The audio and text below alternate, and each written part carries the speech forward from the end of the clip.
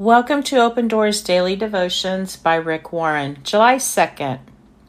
It's a choice to rejoice.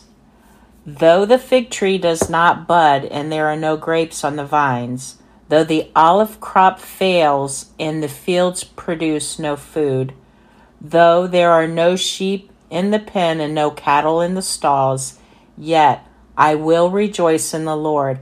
I will be joyful in God my Savior.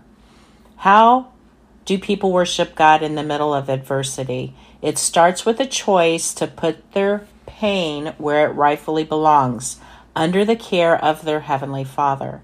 Habakkuk knew this all too well, for he chose to worship God while his country Israel was attacked by a brutal enemy intent on wiping them out.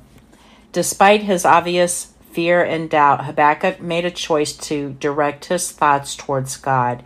He didn't hold back either. He told God exactly how he was feeling. God, why aren't you listening?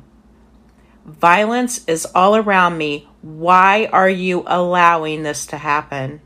Yet through it all, Habakkuk had ongoing conversations with God. He mixed together his praises with complaints and admiration, with honest, gut-wrenching questions.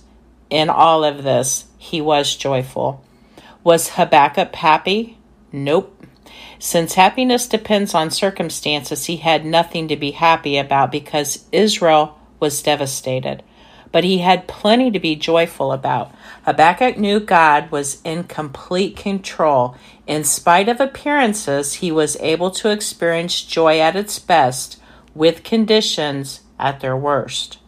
When your circumstances start to unravel, what is your go-to response? Do you call a friend? Do you think of ways to fix the problem yourself? Do you give God the silent treatment? Instead, make a choice to rejoice, for joy is only found in relationship with your Heavenly Father.